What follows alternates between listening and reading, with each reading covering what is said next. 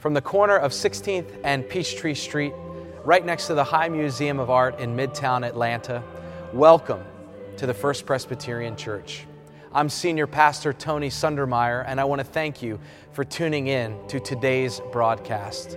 And I would invite you now to join us in the worship of God.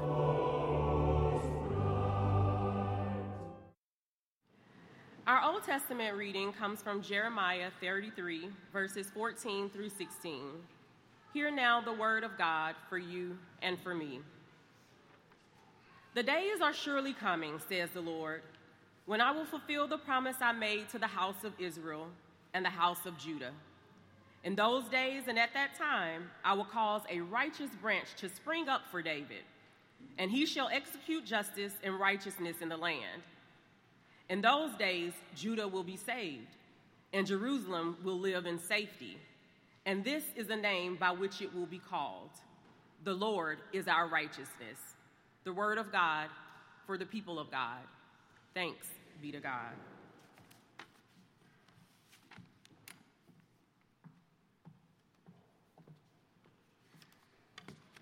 Thank you, Calicia. Any of the kiddos who are with us today, you can meet Ms. Katie over there at the door. This is the time where you leave for your own worship service. And so you'll hear a good story about Advent, and you'll pray together.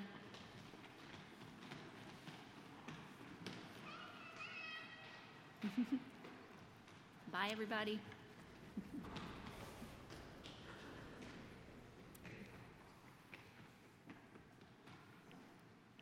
An exciting time for kids, for sure.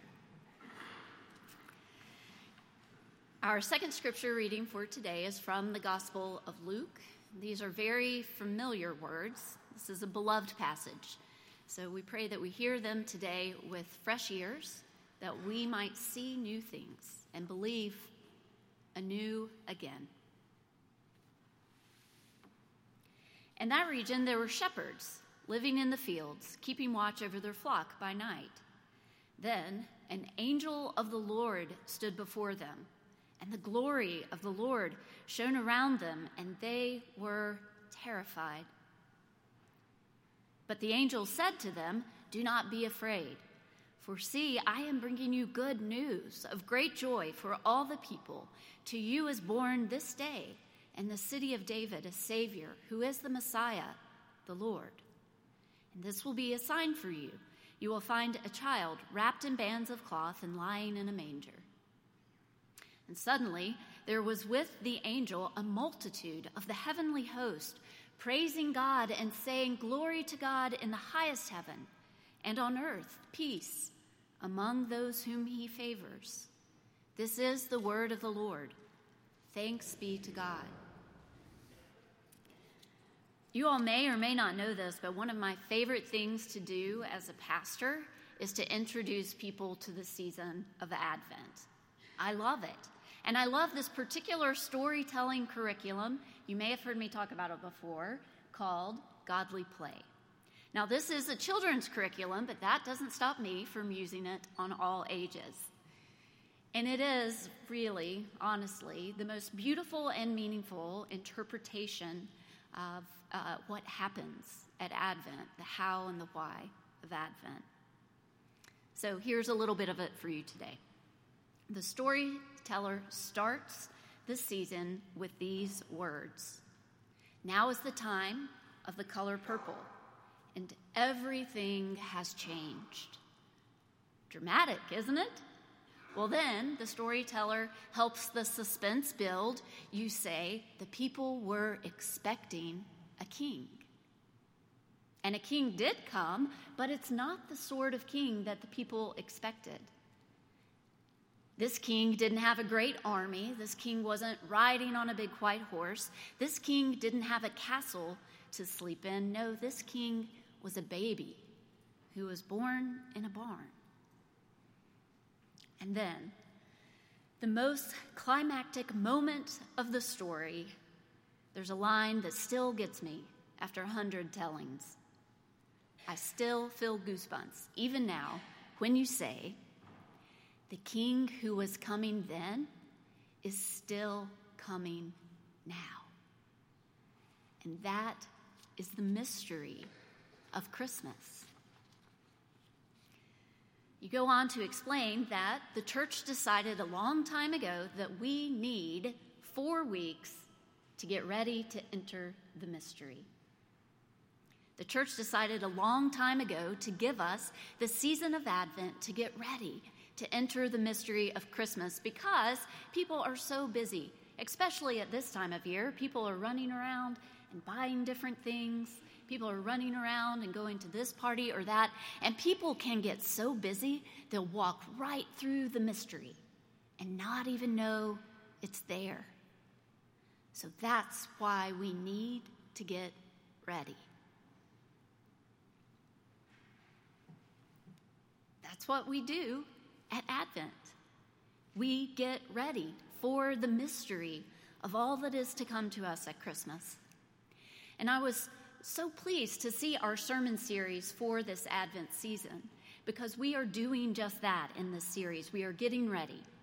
So the sermon series is called Characters at the Creche, and the Advent devotional follows along with the sermon series too. Now in this series, we are slowing down a bit. We are considering some of the characters that show themselves in that very early nativity story. So we pause and we focus on each face, hoping that we will find something fresh and hear something new. We'll hear about the angels, the shepherds, Mary and Joseph, and we might read ourselves into the story too, into the mystery too. The King who is coming then is still coming now. So our series starts today with me on the angels, and it's a good place to start. The verses that I read for you today, you probably know them. You might have even memorized them. I was listening to some Christmas tunes in my car on the way home from our Thanksgiving break. Maybe some of you guys are already listening to Christmas music too. And one of my favorite songs is introduced by a child reading this very passage in the King James Version of the Bible. So these are much beloved verses where the angels appear, but they are not, by a long shot, the only place the angels show up in the Bible. Angels really are everywhere. From Genesis to Judges to Ezekiel and Daniel through the Gospels into Acts, prominently in the books of Hebrews and Revelation, angels are everywhere in our good news. Now, angels show up differently time to time. They can appear alone, or they can come as part of an army, a host. They can be dazzling in glory or indistinguishable from humans. They are spiritual beings that serve God in the realm of nature, or they are members of the divine council that sit on high deliberating with God. Sometimes they show up as encouragers, offering sustenance and support to people on a journey, and I have to say they do earn their reputation as destroying angels, at times visiting evil spirits on people as powerful as Saul and Moses. But angels most often appear, as they do in our passage for today, as messengers, as representatives on earth of our transcendent God. So angels come to earth as messengers for our great God. Now, in Luke's gospel, the angels appear in many ways too. Not just in our passage today, actually before this passage, which is only in chapter 2, if you're reading through Luke's gospel, you'll have already seen 2 more angel appearances. In those appearances, you have the archangel, Gabriel. And Gabriel shows up to Zechariah and Elizabeth and announces to them the birth of their new child. And in that announcement, Gabriel actually gives them quite detailed instructions, even including what that baby's going to eat and drink. And then again, Gabriel comes a few verses later to announce to Mary that she will bear God's own son. Much later in the gospel, angels appear again. This time, they are at a grave in a garden. where the stone has been rolled away, and this time they come as 2 men in white clothes with a message for the women who have come to bury Jesus. And then today, we hear the story of the angels, and we see them in even a new way. This time, we don't have just the solitary visionary. This time, the angels are an army, a host. And rather than specific news with the more detailed instructions, they have an expansive message. Good news for all people. Peace over the earth. So there are so many angels in the Bible and in the gospel, and they can look quite differently, and they appear very often and in many forms. But even as the angels look differently, one from the next, there is one constant in all the stories. In Luke, the people who witness the glory of the angels are always scared. In Zechariah's story, Scripture tells us he is gripped with great fear. And in Mary's story, the word that is used is perplexed, but this word has the same root word in Greek as fear. And then later, with the women who see the angels at the tomb, we hear from the gospel writer that they are both greatly afraid and perplexed. They actually bow down on the ground and hide their face in fear. And in the passage for today, we hear the shepherds, they are terrified. It's part of the reason, because of all these angel appearances, that one of the most repeated phrases in Scripture is, "Do not be afraid." Because every time these angels touch down, they must immediately reassure their terrified humans. One of the commentators I read, Mary Beth Dinkler, says, in talking about the shepherds, though the angel tells them, "Fear not," their fear probably doesn't just disappear. And we can understand that. We are humans too, and they're just ordinary people out getting their work done in the field, attending to duties in the temple, trying to help at the gravesite of a friend. And all of a sudden, they don't know what to do when there's a blinding light and a message that absolutely changes their world. So if the angel isn't your favorite crush character to consider, if you're ready to move on to the shepherds and the mother and the father, you're actually in good biblical company. Angels are not particularly easy to relate to. But they are all over our story.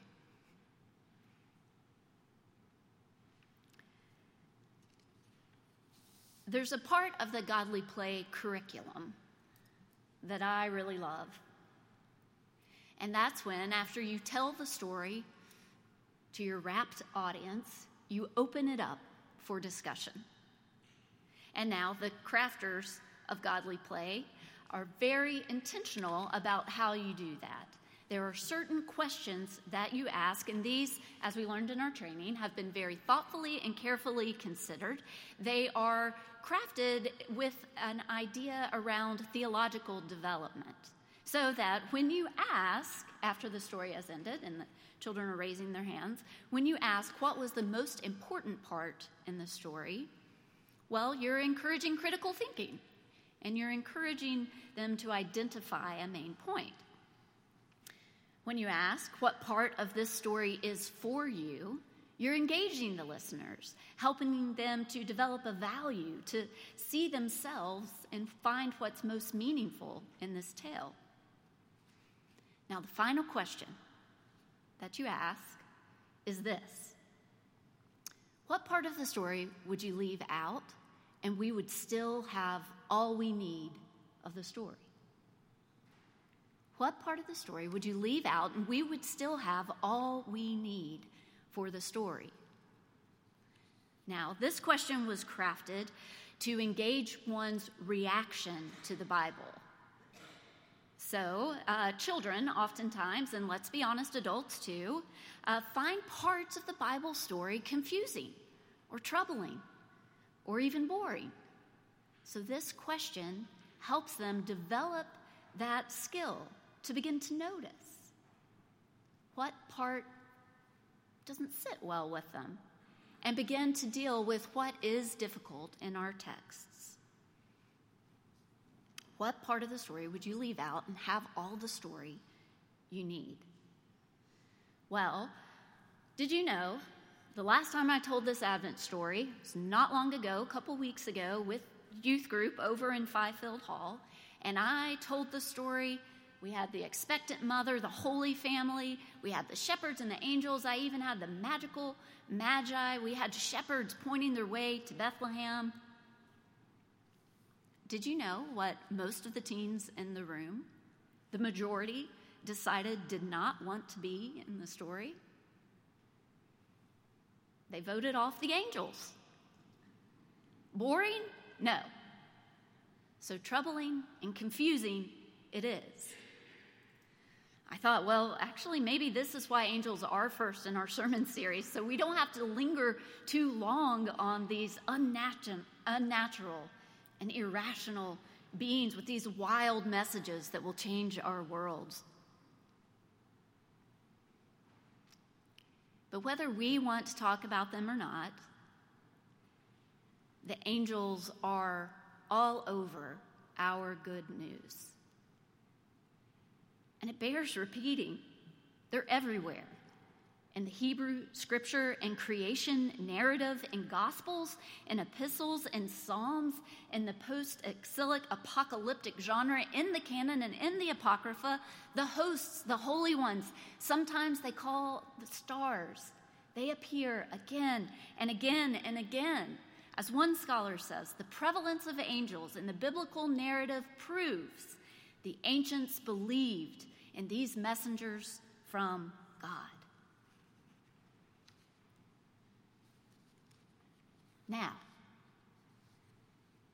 does the prevalence of angels in the biblical narrative also prove that we should still believe in them too? Or does the prevalence of the angels in the biblical narrative prove that we open our eyes to the mystery?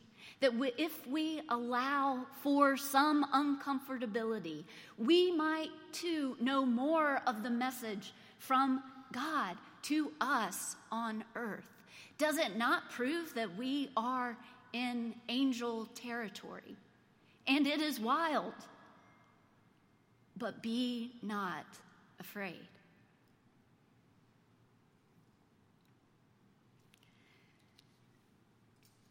So this is the part in the sermon when I should tell a personal story about an encounter with someone who turned out to be angelic, but I don't have it. Maybe after this series of sermons today, I'll have a story I can share from you.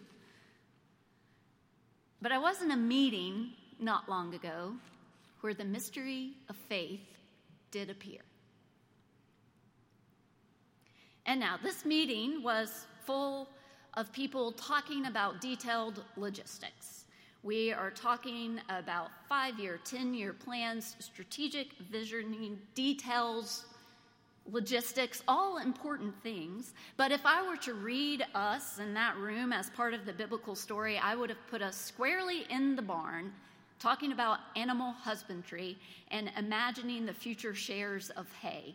I mean, we were in the muck, the mess of discipleship.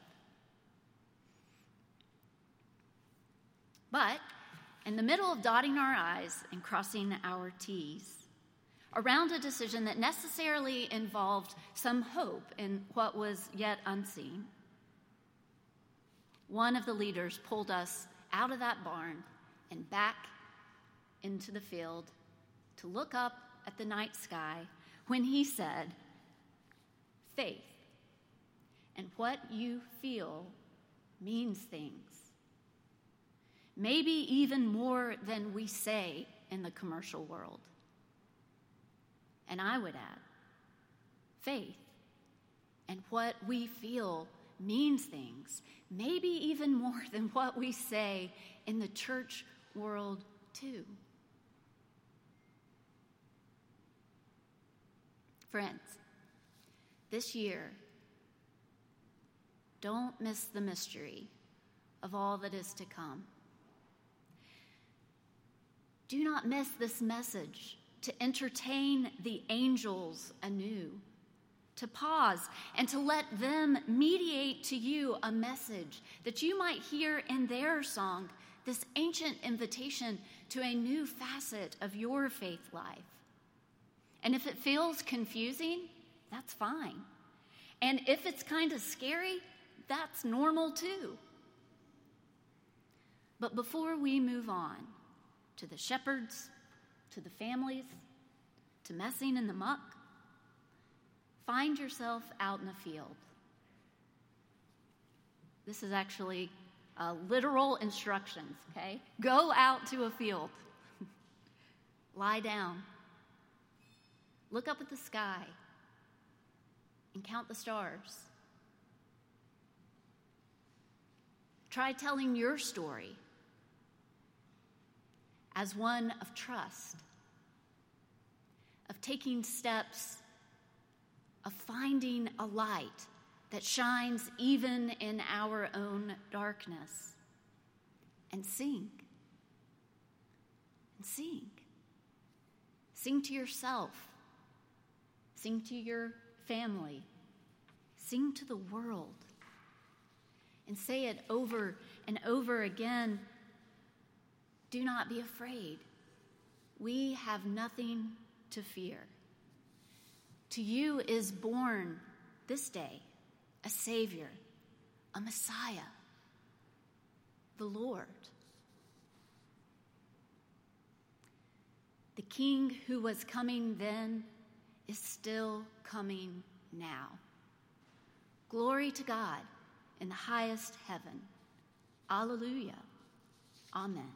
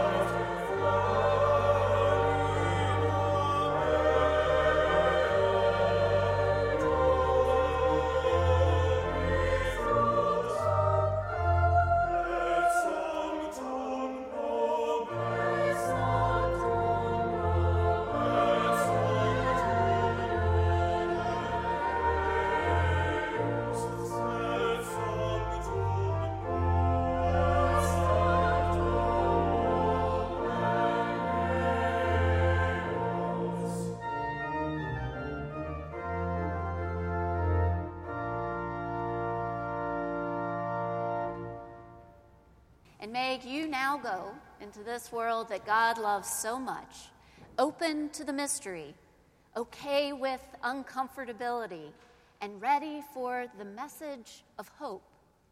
And as you go, may you go with the grace of our Lord Jesus Christ and the love of God and the fellowship of the Holy Spirit. May it rest and abide with us all, now and forevermore. Alleluia. Amen.